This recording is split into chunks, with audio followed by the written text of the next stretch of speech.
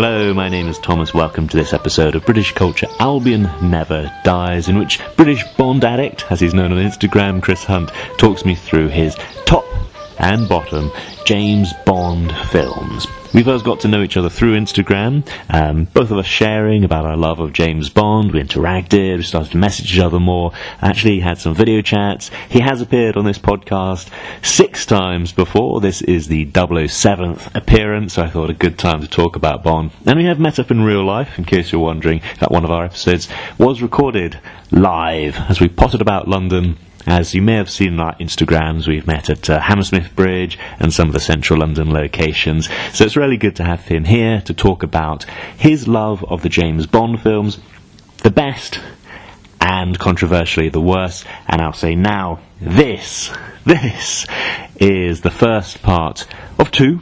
He will be joining me next week to talk about the most controversial choices. I hope you enjoy this podcast. Okay. Coffee at the ready? Mm-hmm. Okay. Okay, Chris, thank you very much for joining me at 007th time. Oh, it's a special appearance, 007th appearance on the podcast. I must say, this is the only podcast I've appeared on 007 times, and this seems to be the perfect one. I am very happy to be monopolising you like this. Please continue. And I thought, as it's the 007th time, we might as well dive straight into the world of James Bond. Yes, about time. Everyone loves a good ranking. Everyone likes to get angry about a ranking if it's not theirs. I can't wait to irritate the entire audience with my list. Same. Can I ask, okay, straight up, your top 3 James Bond films? My top 3. Okay. Yeah. And this is in order. I'll go in reverse order from 3 to 1. Okay. So number 3 is GoldenEye. Oh, okay. I must say there's a bit of nostalgia based on this one, especially in comparison to the video game. And of course, Pierce Brosnan, I always see as my Bond in a way. But it's one I watched on VHS almost the most as a kid. My number 1 may be the one I watched the most, potential spoilers. But GoldenEye, I feel like it's one of those films that gets better with age. The casting is fantastic. Sean Bean is a villain I'm all about. I just have a blast every time I watch this film.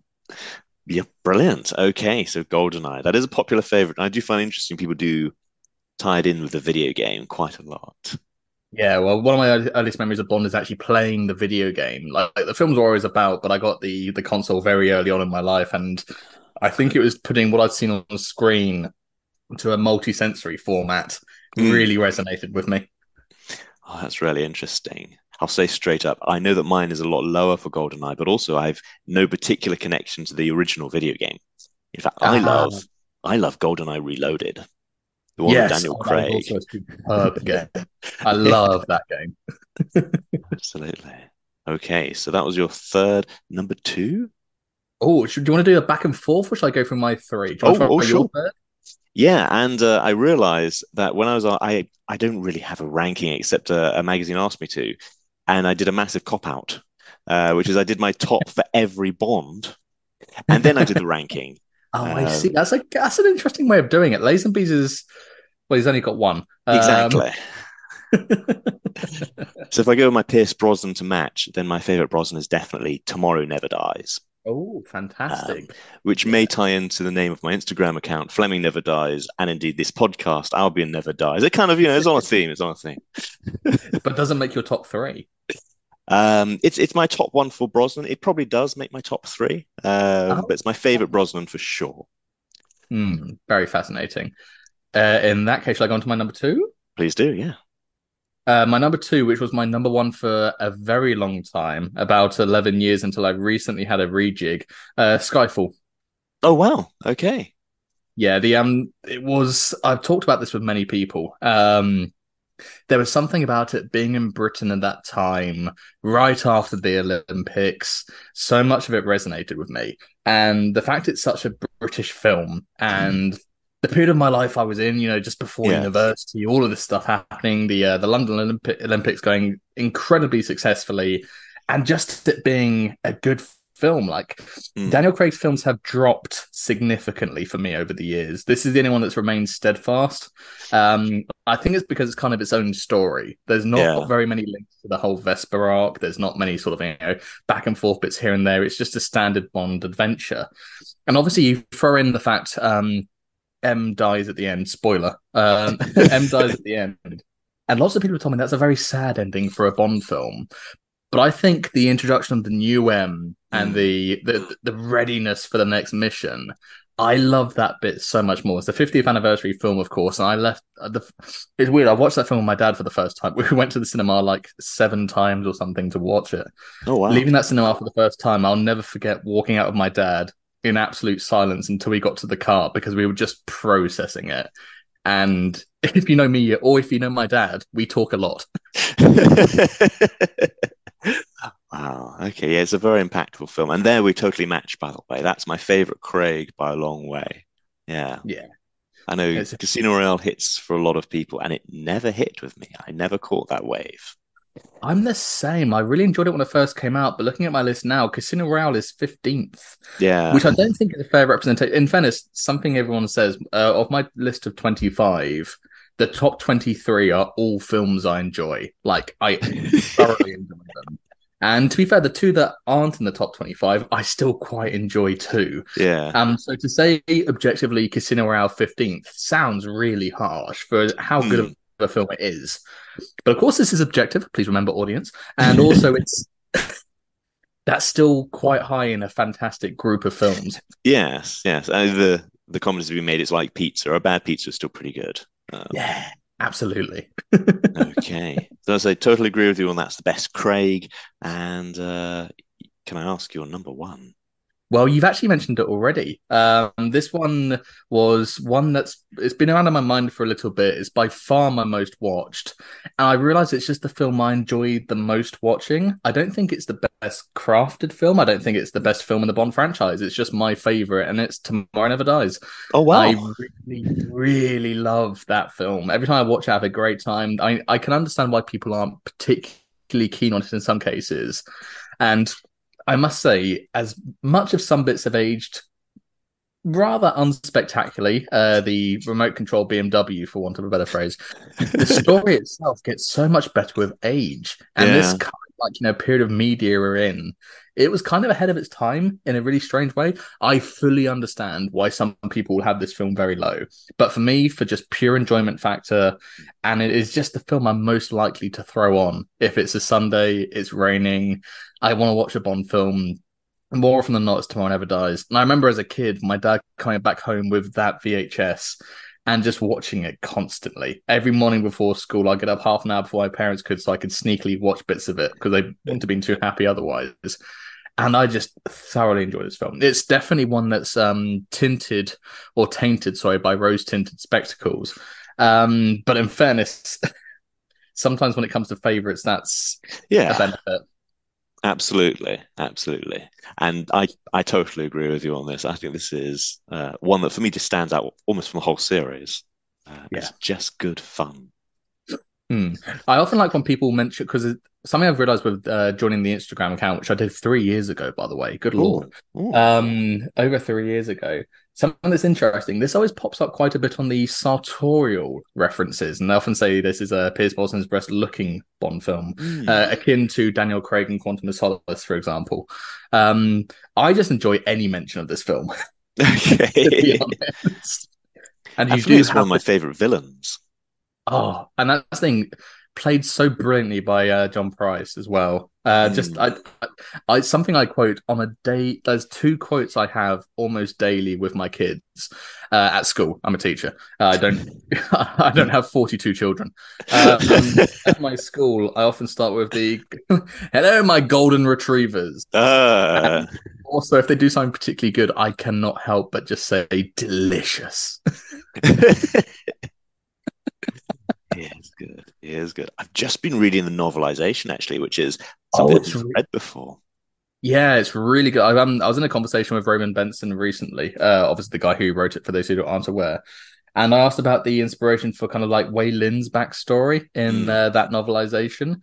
And basically, his short was she is a really awesome, badass character, but we don't see enough of that in the film. So he tried to shove it all into the novelization instead. I thoroughly enjoyed the novel. I've only read it once, but I did thoroughly enjoy the novelization. Yeah, yeah. So, okay, we seem very much aligned with our top three. Interesting. I'm very much liking that. I say generation and location of origin, maybe a part of Yes. that. Because I've also noticed with Skyfall, it has the bittersweet ending, and that's something that Brits tend towards and Americans very much shy away from.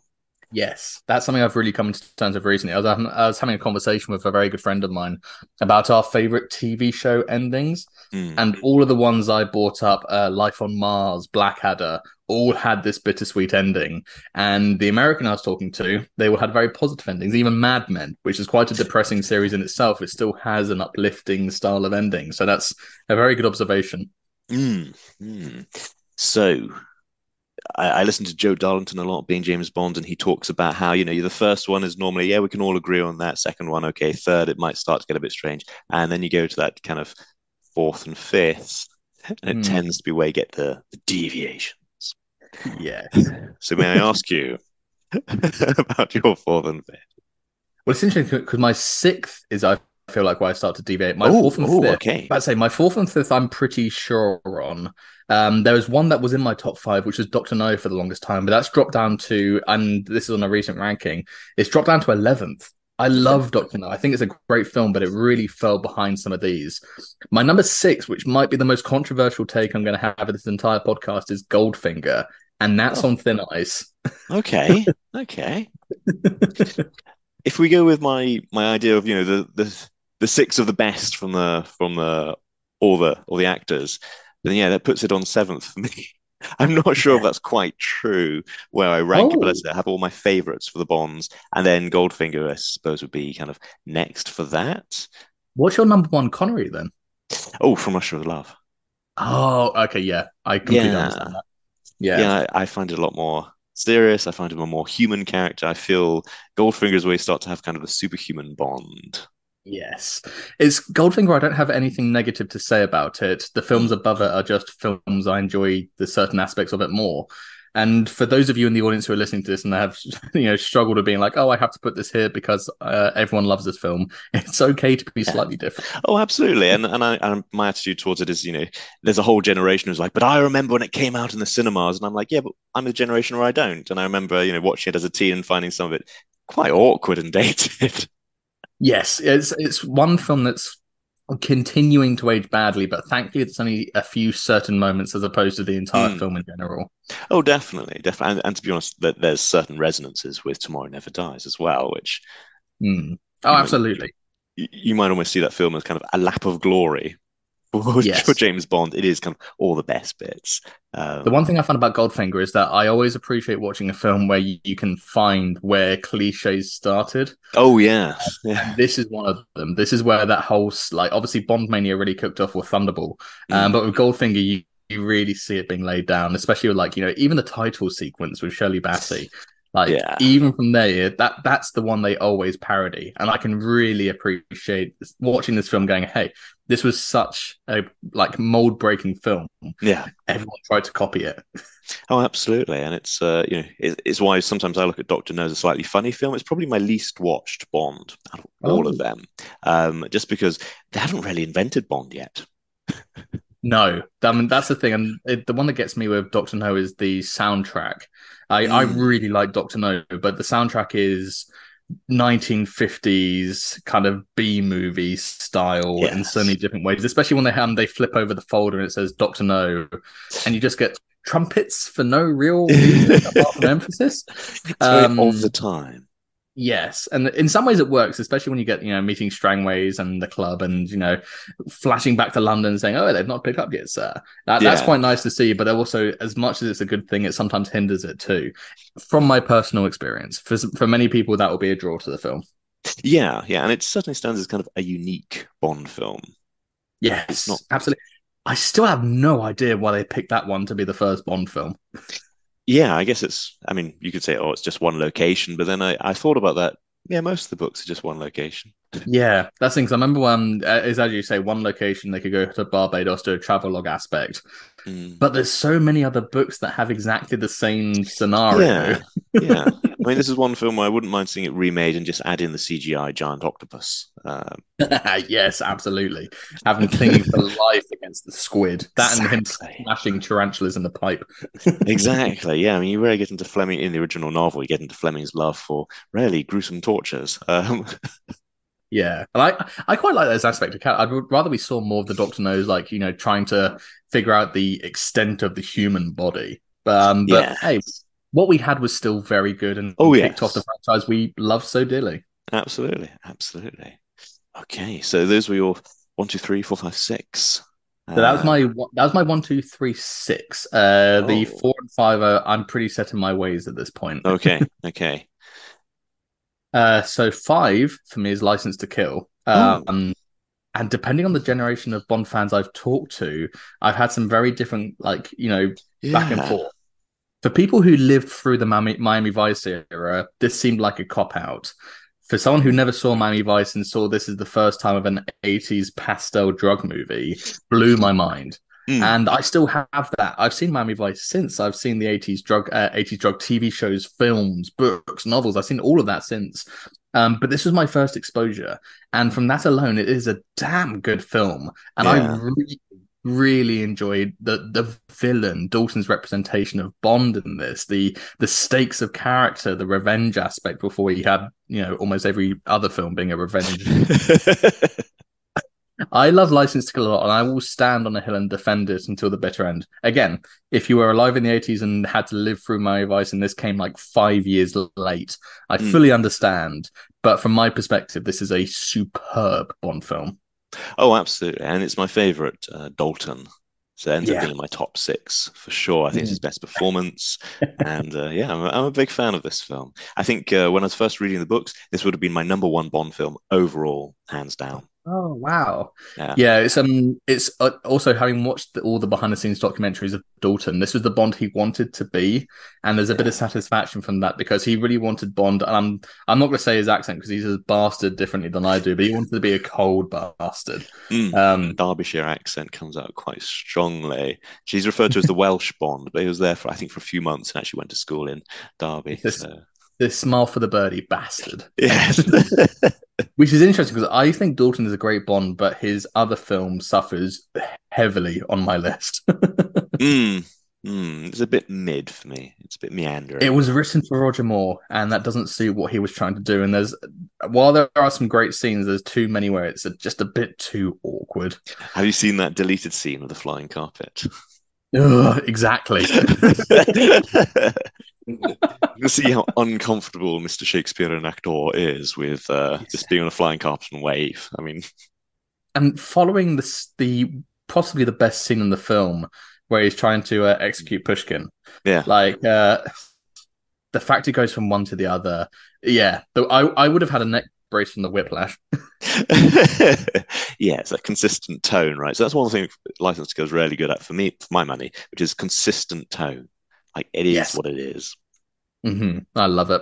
And my number 4, which has risen a lot in recent years and is really cementing itself now, Live and Let Die. Oh, really? Oh, okay. I enjoy the Roger Moore films just as kind of, easy watching, but Live and Let Die, I think, is actually a thoroughly good Bond story. Okay. I think it's aided from the fact it follows the books quite closely. Quite closely. And I just love Roger Moore's performance. Obviously, he grows into Bond in a very different way as the films go on. I quite like the slightly more Saint Simon Templar thing we see in the first. And having watched lots of Roger Moore in ITC programs such as The Saint, The Persuaders, I quite enjoyed watching that progression.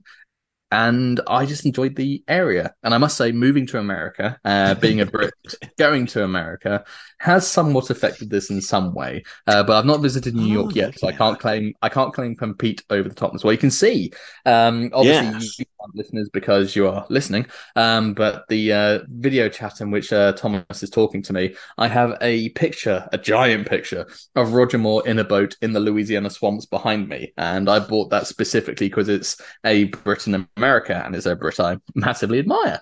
Admire may be the wrong word. We enjoy watching him. We enjoy watching him. Hmm. And we try to follow certain aspects of his lifestyle, just not all of them. Just not all of them. No, no.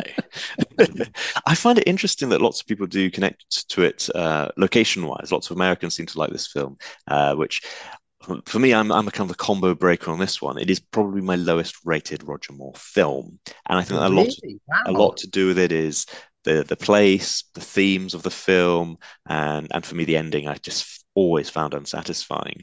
But I know I place it really low, except I do like the music. I think there's one bit of orchestral music really in it, which I really like, Boat Chase. I must say, one good friend I have, and I know she won't mind me sharing this story, is Burb James Burb. Now, of course, I've had a lot of collaborations with. She's from Louisiana, and this was the first Bond film she watched, and I think that really cemented her love for Bond. She is a Bond fanatic, and I think the fact that her dad showed her this while she was still in Louisiana just really kicked that off. So, yeah, it's interesting, as you say, location can really make a massive difference. And when it comes to the books, Moonraker is my favorite book. I don't know if that's because it's all set in Britain or because it's just a great story. And then Skyfall is my second favorite, and it's possibly the most British Bond film of them all. Yeah, yeah, they do stamp the Union flag on anything they can. Absolutely. Even the dog. Of course. I know quite a few of us have that Dalton dog, so Oh, I've got the cufflinks. oh, do you? Yes, I've got these as cufflinks to wear to Oh, many events. fantastic. When So this episode comes out, I'll post it. I'll post about these and can share them with our avid listeners. brilliant, brilliant. It's a multi-sensory experience. Exactly. Now, But should we go to possibly the more controversial part of oh this podcast? yes, oh absolutely. I feel like people don't mind people's favorites. It's people's least favorites where people get really upset. Yes, yes. How dare you rate this so low? Mm. And yeah, my bottom five. There's a few in there. Okay, okay. I'm bracing myself. Let me know. So my 25th of Okay. all of them, and this pipped 24 and 25 are two I don't thoroughly enjoy watching particularly. They're Okay. almost equal. So I'm going to say them both at the same time. Quantum of Solace and Moonraker. Oh wow! Oh, and they're two really different ones, and I'll say now, Quantum of Solace is kind of what got me into films. Oh, Um, really? Oh, fascinating. Absolutely. Yeah. It wasn't the first one I saw in the cinema or anything like that, but I think it was the one that just hit me at the right place, the right time, and I was a Bond fan from that point on, I think. Yeah. Yeah. I mean, don't get me wrong. If I watch Quantum of Solace, I still end up having, an enjoyable time. I especially enjoy watching it with other people and talking about it. Mm. I think the issue is for me with that film in particular, it was just the editing choices Mm. and certain stylistic things that happen in that film. My dad has the best quote, and he came up with it completely by himself. I assumed he heard it from like Hitchcock or something. He said, "If you ever notice a direction in a film, the director's doing it badly." Yeah. And you notice that from the fourth second of that film. Like, if you get past that glorious opening shot and you see the Aston Martin car chase, I don't like watching a film where it's also blurred. It's so boring. And I Mm. know Bond has a tendency to follow what's popular at the time, and sometimes it works in its favor. But my two least favorite films are ones that followed the trend, and that's also Yeah. specifically the reason I dislike Moonraker. Like even the fact the previous film, Spy Who Loved Me, said next up is For Your Eyes Only, and then oh sorry, we're gonna do Moonraker because we can throw space laser gun battles in. Yeah. And the first half of Moonraker isn't a bad film, but the second half I find so appalling. It drops down so massively to me. As much as I love the first half of the film, like the horror scene, technically we had with the dogs Mm. and all that Oh, jazz. yeah. I don't know what it is. Moonraker just leaves a sour taste in my mouth every time I watch it. To me, that's like it's almost like from a different film. It's really Yeah. odd, that dog scene. It is horrific, but it also doesn't fit the tone of the entirety of the rest of the film. And then 5 minutes later, you get the Bondola. Exactly, exactly. It doesn't quite work as a palate cleanser. As you say, you're in a neck brace from the. Yeah. How about you? What are your two least favorites? I know that my least favorite that I put on this list. I feel I'm maybe being a bit harsh now. I'm looking back at my list, but it is Spectre. Oh, okay. Yeah, That's my fifth least favorite. Okay, okay. And for me, it is. Oh, sorry, What, sixth least favorite. Sorry, looking at my oh, list, my sixth least favorite. yeah. I think the crux of the matter for me is like what is the villain trying to do? Like, Yeah. what is his evil plan? He's gonna know everything. Okay. He's gonna. Mhm. I mean, we have Facebook. I lived in China where it's WeChat. You know, it's just like okay, so he's gonna know stuff. Um, I don't find these algorithms particularly terrifying. You know, for example, I'm sure Amazon knows a lot of my buying choices, but if I buy a wheelbarrow, then for the next 2 months it's suggesting wheelbarrows, and I'm like, I have a wheelbarrow. You know this. I've just bought one. I am not collecting them. I am not storing them. I'm not stockpiling them. I just bought one. So I mean, for me, yeah. Spectre is 20th on my list overall. It's raised by the fact there are certain scenes from that film I can really enjoy. Oh yeah, And yeah. if I ever watch this film, I watch it in segments. Like I watch the opening Mexico scene, which I adore. I think Mm, that's a great scene. I fully understand the Brofeld annoyance. mm. I can really understand that. But I didn't love the C character and Yes. it's Seven Eyes in the film, but I believe there's actually Nine Eyes in real life. Yes. Things like that is. I think the reason it's so low for me is because there was a great opportunity for a really good film there, and also I don't buy Madeline Swan and Bond as No. fully united couples, like destined to be. Especially as in the next film, he spends the first half of it going Vesper. Yeah, exactly. And they're both great actors and actor, actress. They're both fantastic, but they just don't have any chemistry. It's really odd. Absolutely Um, not. That's the thing, but I still think the best chemistry in a Bond film is either Roger Moore and Lois Maxwell or Roger Moore and Maud Adams in yeah, Octopussy. yeah, And that's absolutely. like you buy that. With this, you don't get any of it whatsoever. And to And be that honest, really hinders it, especially knowing what follows Spectre. mm, Which to be fair, No Time to Die is ranked higher than Spectre for me. well, But that's I think pretty both those high up films. in my list, actually. I really I like how it's done there. But like I said, I Mm, look at Spectre as such a waste. There's so much potential. I mean, there's yeah, rarely good bits with Ray Fiennes. yeah. Yeah, the chunks I enjoy have elevated this film. Mm. I think my 23rd and 22nd might go down poorly with the listeners and possibly even yourself here. Ooh, okay. Thank you very much for joining me. Thank you again to Chris, who you can find on Instagram at British Bond Addict. Tune in next week to find out about the biggest controversies in our listings. Finally, we have one which we really do disagree. Okay. I must say, getting two Brits to talk about things they might mildly disagree with is never going to work. No, Thunderball.